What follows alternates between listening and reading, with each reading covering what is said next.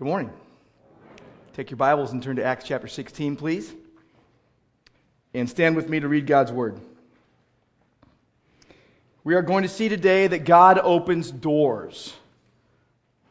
He's all-powerful, and what God opens, no one can shut. What He shuts, no one can open.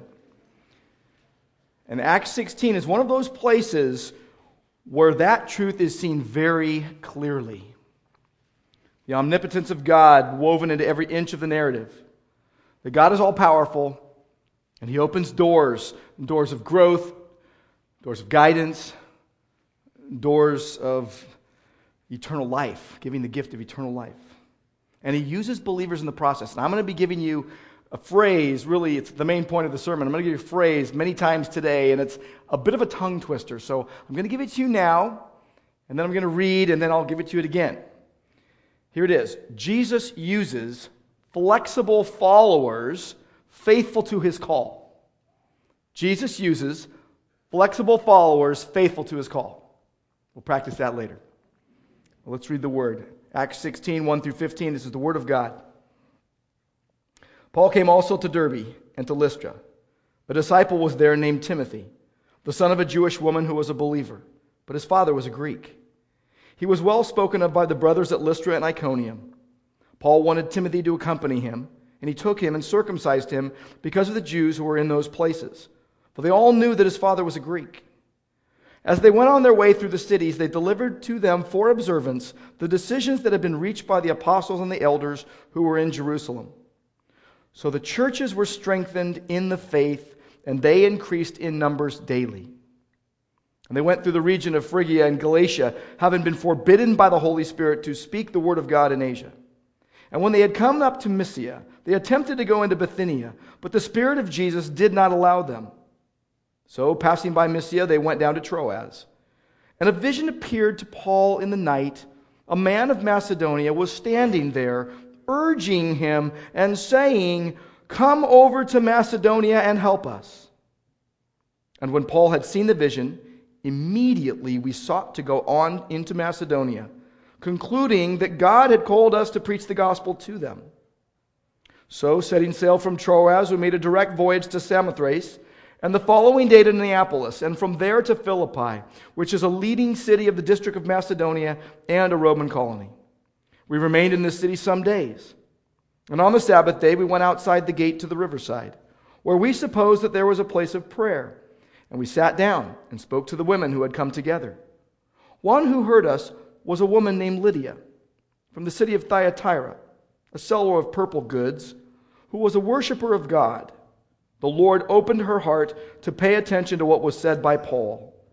And after she was baptized, and her household as well, she urged us, saying, "If you have judged me faithful to the Lord, come to my house and stay." And she prevailed upon us. Let's pray. Lord God, thank you for your word. Thank you, Lord, that you have given your word to us. You have preserved it. Thank you, Lord, that it is inerrant, it is infallible, it is inspired.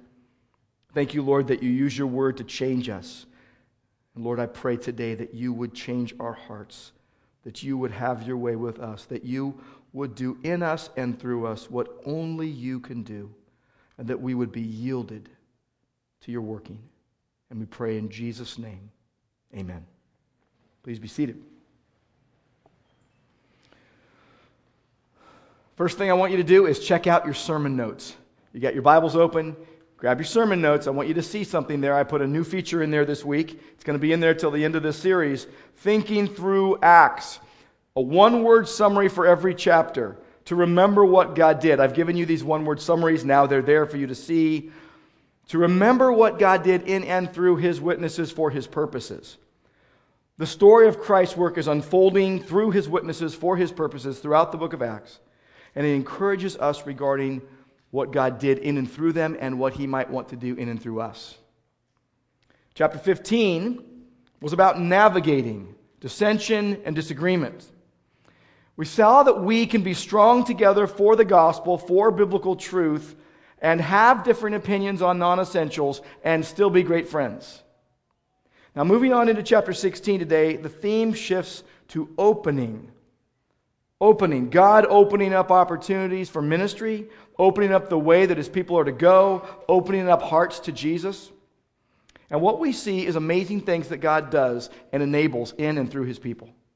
And we're not just, reading the narrative history of the first 30 years of the church, but Christ's work continues. And so these are things where we're like, wow, look at the amazing things God does, and he enables in and through his people, and what might he want to do in and through us? There should be an expectation on our part that God's going to do a work in our hearts as we're exposed to his word, and as we want to do what he reveals to us, and that he is going to do some pretty amazing things, just like he has done over and over and over again. You've seen it in your life before. But God is all powerful. He opens doors. He opens doors of growth, of guidance, of the gift of eternal life, and he uses believers in the process. So here's the phrase again. Jesus uses flexible followers faithful to his call. You want to try that with me?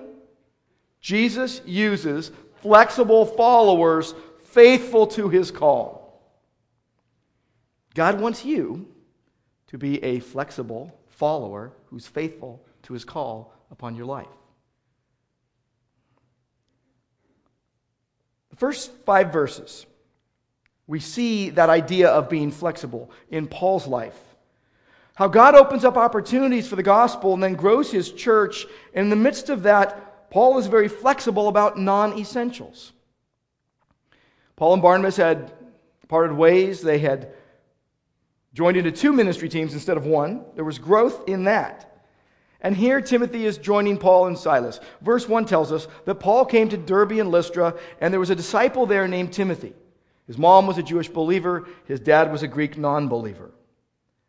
That takes us back to Paul's first visit to Lystra, where Lois, who was Timothy's grandma, and Eunice, Timothy's mom, had come to faith in Christ, and now their grandson and son Timothy has come to Christ either on Paul's visit or subsequent to that. And when Paul gets there, Timothy has matured so much in his faith in Christ that Paul says, I want to take this young man on our ministry team. Timothy is young at the time. He is late teens, early 20s. And he is being brought on to this ministry team, this second journey that Paul is going to take, where they're going to go to all the cities that they went the first time. All these churches that had been birthed on the first trip. And they're going to go back and they are going to disciple new believers. And they're going to lead others to Christ. And Timothy's a great guy to have on the team. He is both Jew and Gentile. He has access to both cultures. That's indispensable. That's a great asset for ministry service. But Timothy had a Greek dad, and he wasn't circumcised, which basically means he probably didn't grow up in an observant Jewish household. It was not uncommon amongst Jews of the dispersion throughout the Roman Empire to have mixed marriages between Jew and Gentiles. It was illegal, though, under Jewish law. In the case of a mixed marriage, you would trace the lineage through the mother's line. And so the Jews would have seen Timothy as a Jew. Now, his father was a Greek. His father was an unbeliever. The verb tense there suggests his father had died. But verse 2 tells us that Timothy, this young man, this late teens, early 20s, was highly regarded. He had a great reputation with the churches in Lystra and Iconium. And Paul, verse 3, really wants to take Timothy with him. So he circumcises Timothy. Now, many of you are going to say, time out, whoa, whoa, whoa, how can this be possible?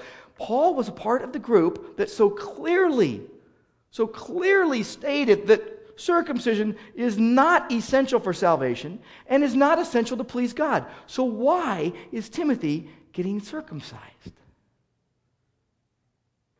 And as is often the case, just look right in the text, look right in the verse, we have the answer.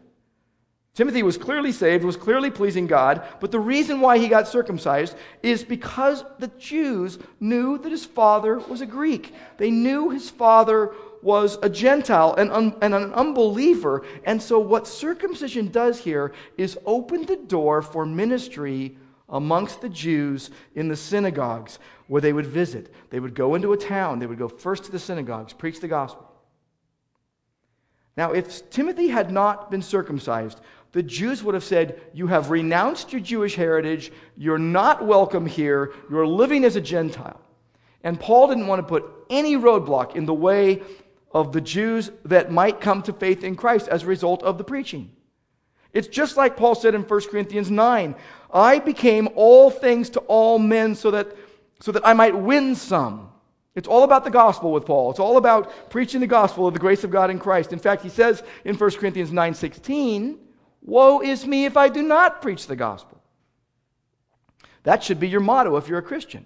Woe is me if I do not preach the gospel. I am undone if I am not focused on the gospel truth by which I am saved, by which I serve God, and by which He will bring me to heaven. He wants to put no roadblock in the way of the people that are going to be hearing the good news of salvation in Christ.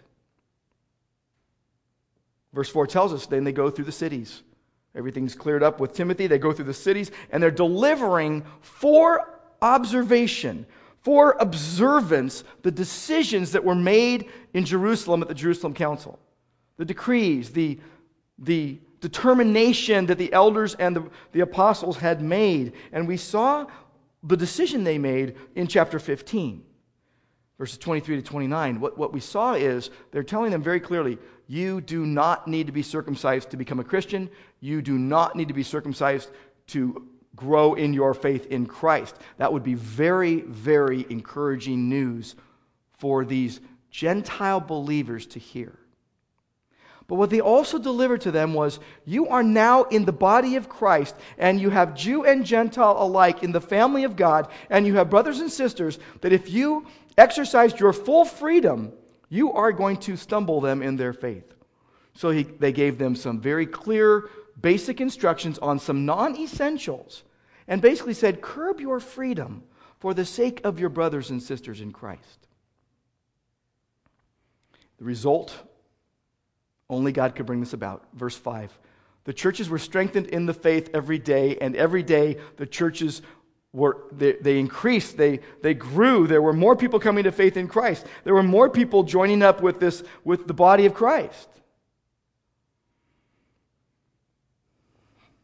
Paul circumcised Timothy so as not to hinder ministry to the Jews. Now, this is the same Paul who opposed vigorously Titus being circumcised. You see it in Galatians 2, 1 through 10. But here he is flexible on a non-essential, and he circumcises Timothy so as not to hinder ministry. The application for us is very simple. Be flexible in ministry. Be flexible as you serve Christ. Don't give non-essentials a promotion they don't deserve. We learn here that you can't always have it your own way. You can't always get what you want. You got to think of others as more important than yourself. Paul did this for the sake of the Jews that were going to hear the gospel. Jesus said, deny yourself. We are to be building up other believers, edifying other believers by being flexible. Everything is not a federal case. We need to flex. We need to yield. We need to accommodate so that those who are going to hear the gospel or our brothers and sisters in Christ will not be stumbled, but there will be no roadblock in the way. It's just like Paul said in 2 Corinthians 5. Those who are in Christ should no longer live for themselves, but for Him who died and rose again on their behalf. You got to be flexible. But our problem, our fallen condition, is that we are inflexible. We are inflexible. We are rigid. We are sometimes resistant to flexing. And most often we are inflexible when we treat non-essential things as absolute truth. There are certain things that every Christian should be willing to die for with all their brothers and sisters in Christ. The deity of Christ, that Jesus is God. The substitutionary atonement, that Jesus died for our sins in our place at the cross. The virgin birth, the bodily resurrection, the authority of God's word, the authority of Scripture. Those are things that all Christians should be willing to die for. But there are a lot of other things, a host of other things. In fact, I'm not even going to start naming things because they're myriad, where we would say, you might be tempted to say, all Christians should, ... And list something that is not essential for salvation, and that every Christian, God hasn't made clear that every Christian needs to experience that, or do that, or observe that. What you want to be inflexible about, absolutely, on an ongoing basis, and never waver, and be fixed, be invariable, be unalterable on, is a passion for Jesus and the Word of God and the gospel truth. You've got to be flexible on non-essentials and even ones that you might have made non-negotiable. What Paul said in 1 Corinthians 9:22 is, I do all things for the sake of the gospel. So everything he did was for the sake of the gospel message. In 2 Timothy 2:10, he said, I endure all things for the sake of the elect. I care about the church of Christ. I am not going to put a stumbling block in the brother or sister's way. We've got to flex. We've got to be flexible on non-essentials. Let me give you an example with your own skeleton. Okay, we're going to use your own skeleton as an example.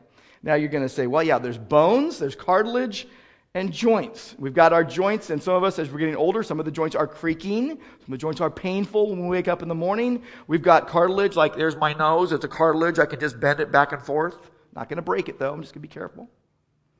And then you come to the bones, and you're like, yeah, those bones are fixed. They're strong. They're hard. And some of you are like, yeah, I've broken a whole bunch, right?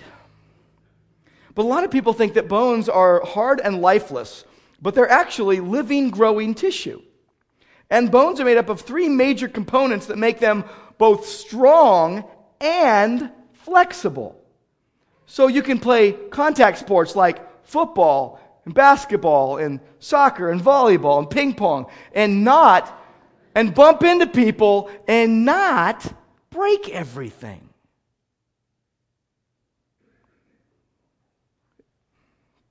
Let me give you another example. Trees. You see a tall palm tree, you see a tall pine tree, and the wind comes up. We get a lot of wind around here, and you get some heavy winds, and you watch the tree, and it is swaying in the breeze. It is swaying in the wind, but it's not breaking in half, and it's not getting uprooted. Why? Because it's got strong roots, and it's got a strong trunk, and it is made to bend but not break under pretty normal conditions. So we need to bend but don't break. We need to be strong on the essentials and be flexible on the non-essentials. But again, our problem, our fallen condition is such that we are weak. God is strong, but we are very weak, and this is a tough calling for us. I'm consistently struck by the power of God. The power of God. We should be awestruck at the power of God. That He does things that there is no way any human could do. The birth of a baby. We could never figure all that out and get that to happen.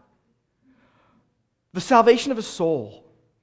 Of mercy and grace being poured out upon a soul who is repentant and wants the forgiveness that Jesus offers. How God can extend grace and give us what we do not deserve, and then in mercy hold back the wrath that we do deserve. These are things that only by the power of God can they come about.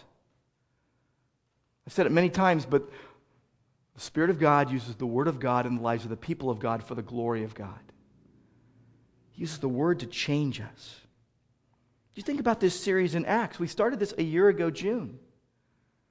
And before we started, we did something that we always do before I preach through a book of the Bible. We do a bring the book, where we read every verse of every chapter of the whole book. So one night we all got together and we read all 28 chapters of Acts, every word, and it was all ages, men, women, boys, and girls, and some of you read chapters, and we did this together. And we were impacted on just one evening by the Word of God. Now you think about what's happened in the last year. We've been exposed to every verse in 15 chapters so far in the book of Acts, and we have lived with it. We have thought about it. We have talked to our family about it. We have talked with our small groups about it and our home groups, and we are, even though you might not realize, we are being changed by God, by His power. And you say, well, it's been a year, and let's say you're 70, and you're like, that isn't a major portion of my life. But let's say you're 8 years old, and you were 7 when we started. Now, that's a pretty significant percentage of your life that we've been going through the book of Acts. Let's say you were 7 when we started, and you're now like 2 inches taller. And you're like, I've grown. You're 70, and now you're 2 inches shorter, right? But what about the spiritual growth that God has brought about in your heart and your life and your household and your interactions and your relationships in this past year? Many of you would say, I don't even know how to quantify it. But some of you would say, you know what? God has been doing a work in me that maybe hasn't worked its way out yet, but my attitudes are changing by God's power. And my viewpoints on some things are changing because I'm adopting what the Word says versus what I was thinking about that. And God is changing me. Others of you would say, you know what? People have noticed a change in me because I'm taking it seriously and I want to do what it says and I want to worship God and praise the glories of God's grace in Christ. Because of what I've been seeing in the book of Acts, we have been watching how a young church loves each other, the closeness of believers, and God is building in us a greater desire for real fellowship. Caring and sharing community lived in close proximity. We have been watching the body of Christ have a heart for people who don't know Christ. And God is building in us a deeper desire and heart to serve up the gospel to people in our households and people in our neighborhoods and to as far as God sends us to the ends of the earth. And it's because of the power of God. And so when you think about life and ministry, and you think about flexibility on non-essentials, which is a real struggle for most of us, you think about life and ministry, according to me, too often it's a twisted shell of what it really should be. And it's about what I want and about what feels best and about what pleases me and about the path of least resistance and about what's easier. But how, and we've got to ask this question, how does what Jesus did at the cross make us more flexible people? And it's a simple answer. It's a simple answer. When we realize that He gave up His own rights so that we could be made right with God, so that we could be justified, so that we could have right standing with God, we who were dead in our transgressions and our sins could have the righteousness of Christ. And we realize that Jesus calls us to deny ourselves and not insist upon our own way and not think we're always right, and that we ought to flex because of the freedom and the forgiveness we've been given in Christ. That's why we can do it. Only because of Jesus and what He did at the cross. He can transform us into formerly rigid people that are flexible on the non-essentials and very firm on the essentials. So that's the first thing we see. Jesus uses flexible believers. Second thing I want you to look at in verses 6 through 10. It's about followers. It's about being a follower of Christ. We're seeing here that God is opening up the way that His people should go. He's directing them and guiding His people. But it's not like just connect the dots and it's really simple or it's a straight line. It's more like a pinball machine where they're bouncing all over the place. It's called the Macedonian call. Verse 6 says, they go to Phrygia and Galatia. The problem is, now they're wanting to preach the gospel there. Problem is the Holy Spirit is saying, no, you're not going there. Go into all the world and preach the gospel, but not there and not now. That's tough for us, isn't it? Not allowed. You're not allowed to go to Asia Minor, modern-day Turkey. You're not allowed to go where Ephesus is and Smyrna and Philadelphia and Laodicea and Colossae and Sardis and Pergamos and Thyatira. You can't go there and preach the gospel. I know you want to, but you can't. And then verse 7, so they go, okay, we're going to go to Mysia. That's northwest part of Asia Minor. They're kind of like skirting around it. And they're trying to go into Bithynia. That's a Roman province northeast of Mysia. And it says that the Spirit of Jesus does not let them. No permit. You can't go. Your passport won't work here. The Spirit of Jesus will not let them. Now, two closed doors. They want to preach the gospel. They want to go. They're willing. They're able. They're ready. And the Holy Spirit and the Spirit of Jesus says, no, you're not doing that. I don't know how they got the message. I don't know how it came across to them. They were convinced this is what God wanted. God is guiding them. He's opening up the way by negative guidance, by saying, nope, that's not the way. Nope, that's not the way. But they're one step closer to the way they were to be going. It says the Spirit of Jesus wouldn't allow them to go. Now we're in the OGK, mysteries of God that we don't understand. We're in deeper waters than we can fathom. Only God knows. And it's in the active voice where it says the Spirit of Jesus would not allow them. He was withholding it from them. He was preventing them. He was refusing for them to go that way. He was forbidding them. It's a very strong word. And God is doing this. They're not making this stuff up. God is doing it. And they're forbidden. For reasons only God knows. He providentially stops their travel going north. They're getting boxed in here. If you look at a map in the back of your Bible, you're like, wow, they don't really have a lot of space. They're on a sliver of land here, and they're kind of just going. But verse 8 says they go another way, and they pass Mysia, and they go down to Troas. It's a seaport on the Aegean Sea. And then it happens. Verse 9, Paul gets a vision in the middle of the night. And there's a man from Macedonia that's across the Aegean Sea on the mainland of Greece. And the man is literally pleading. He's asking, he's inviting, he's saying, come over and help us.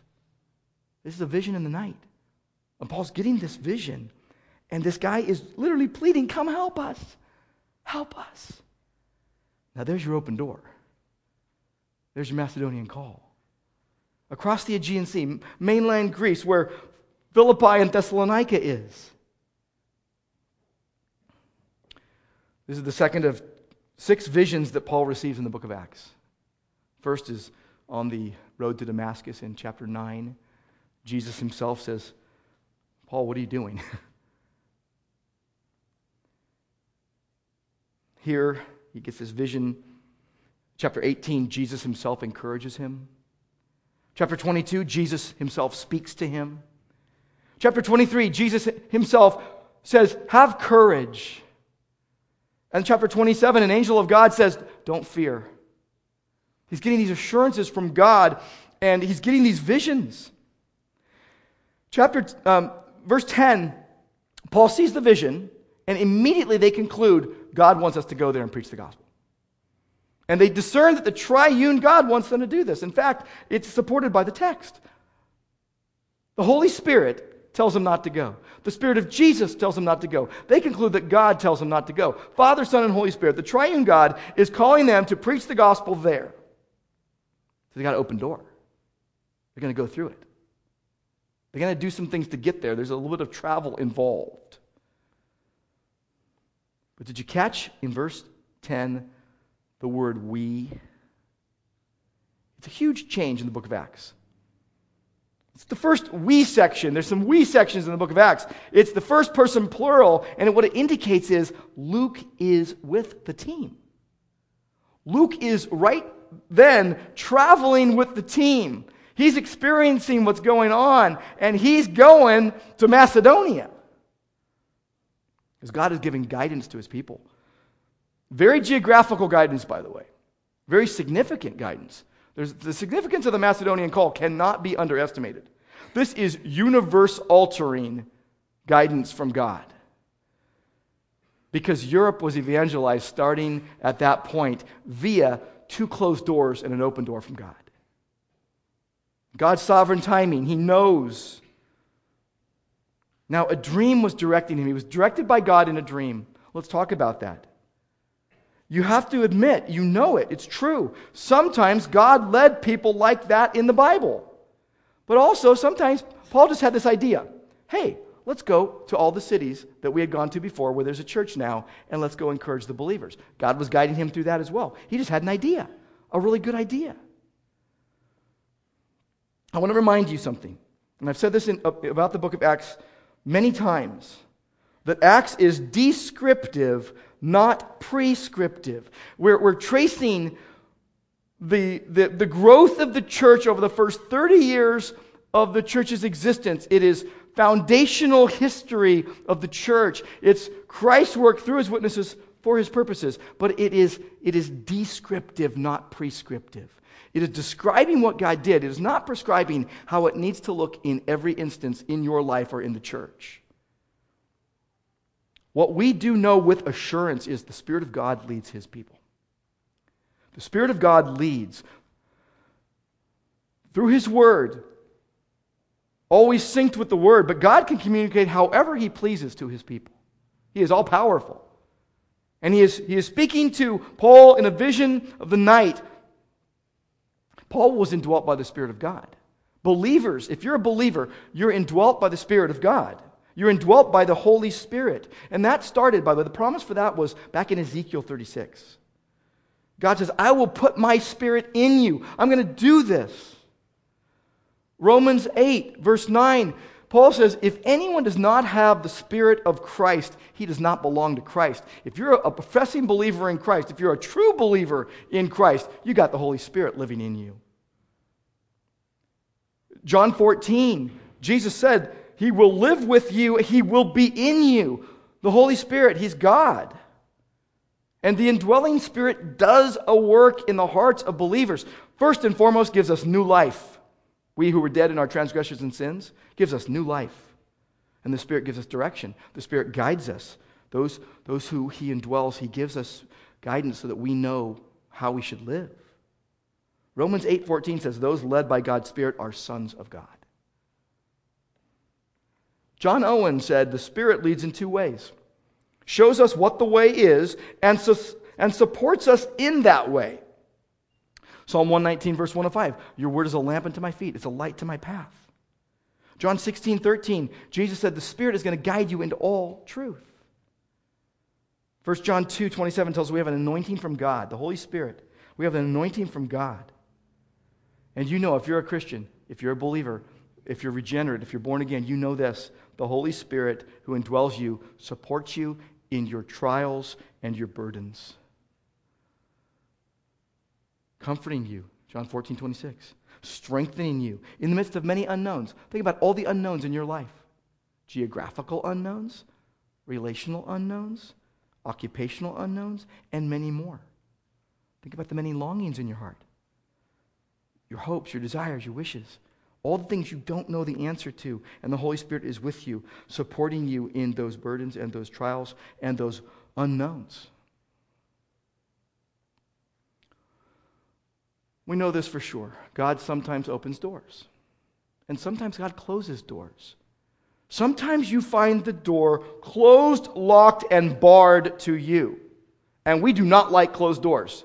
We are frustrated with closed doors. You go somewhere and the door's locked and you're knocking on the door, let me in, right? You want to get in. You want the door to be open. That's freeing. You don't want to be pushed out.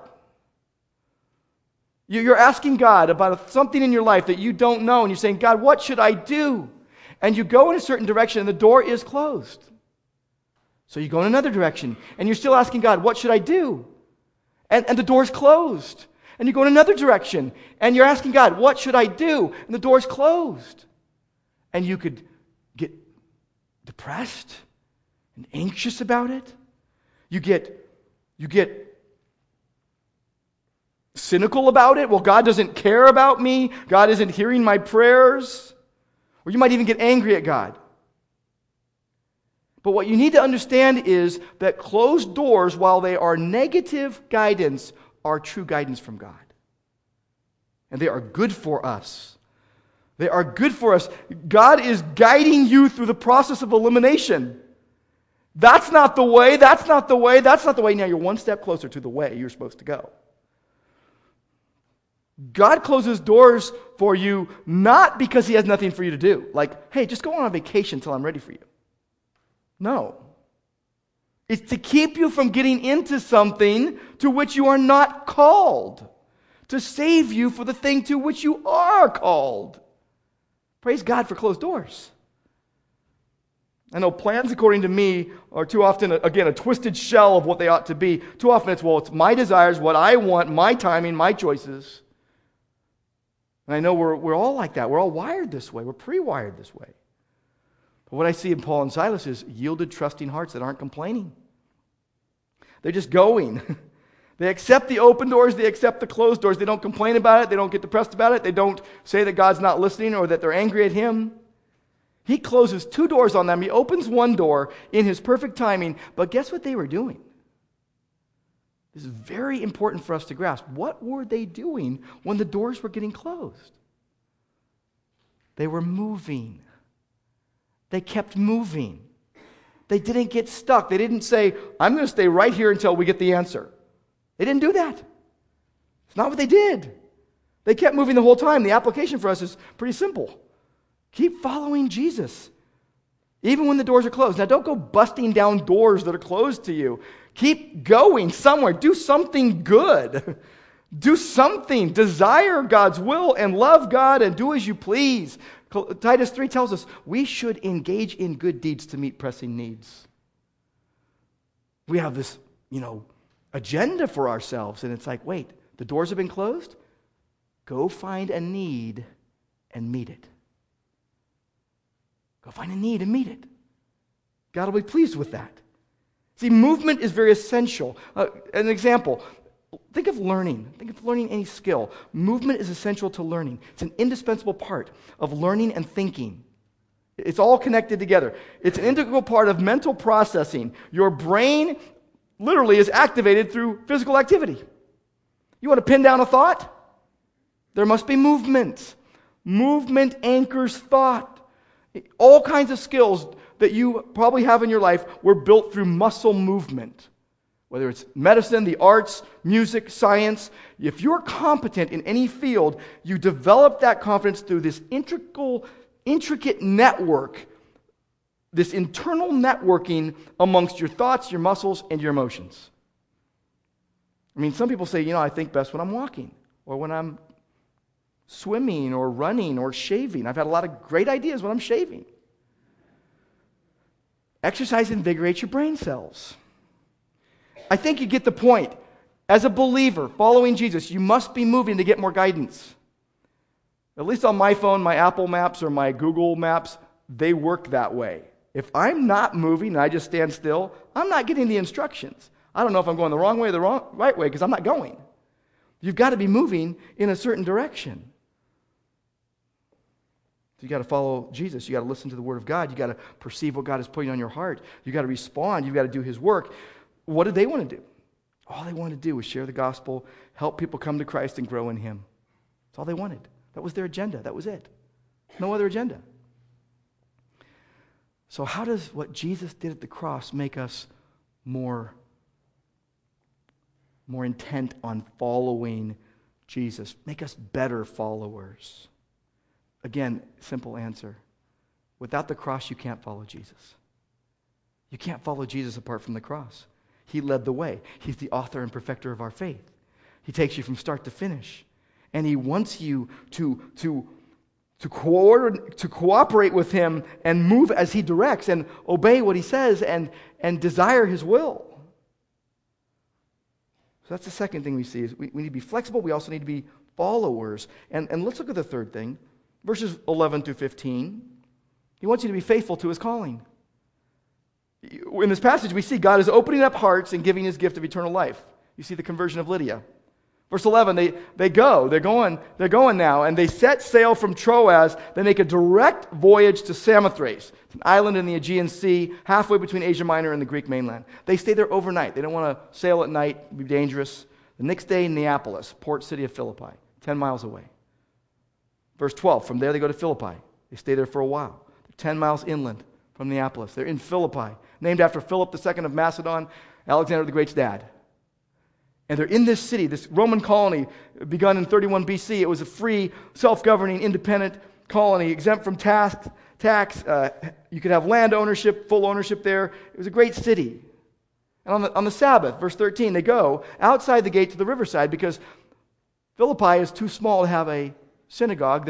You need at least 10 heads of household men that are Jews to form a synagogue. But they went to what they were supposing to be a place of prayer. If you didn't have a synagogue, you'd have a place of prayer out by the riverside where people would come, hear the Old Testament, discuss it. And there was a group of women there. And they were sitting down and talking to them. Verse 14 tells us one of them was named Lydia. She was from Thyatira. Guess where Thyatira is? In Asia, where they couldn't go.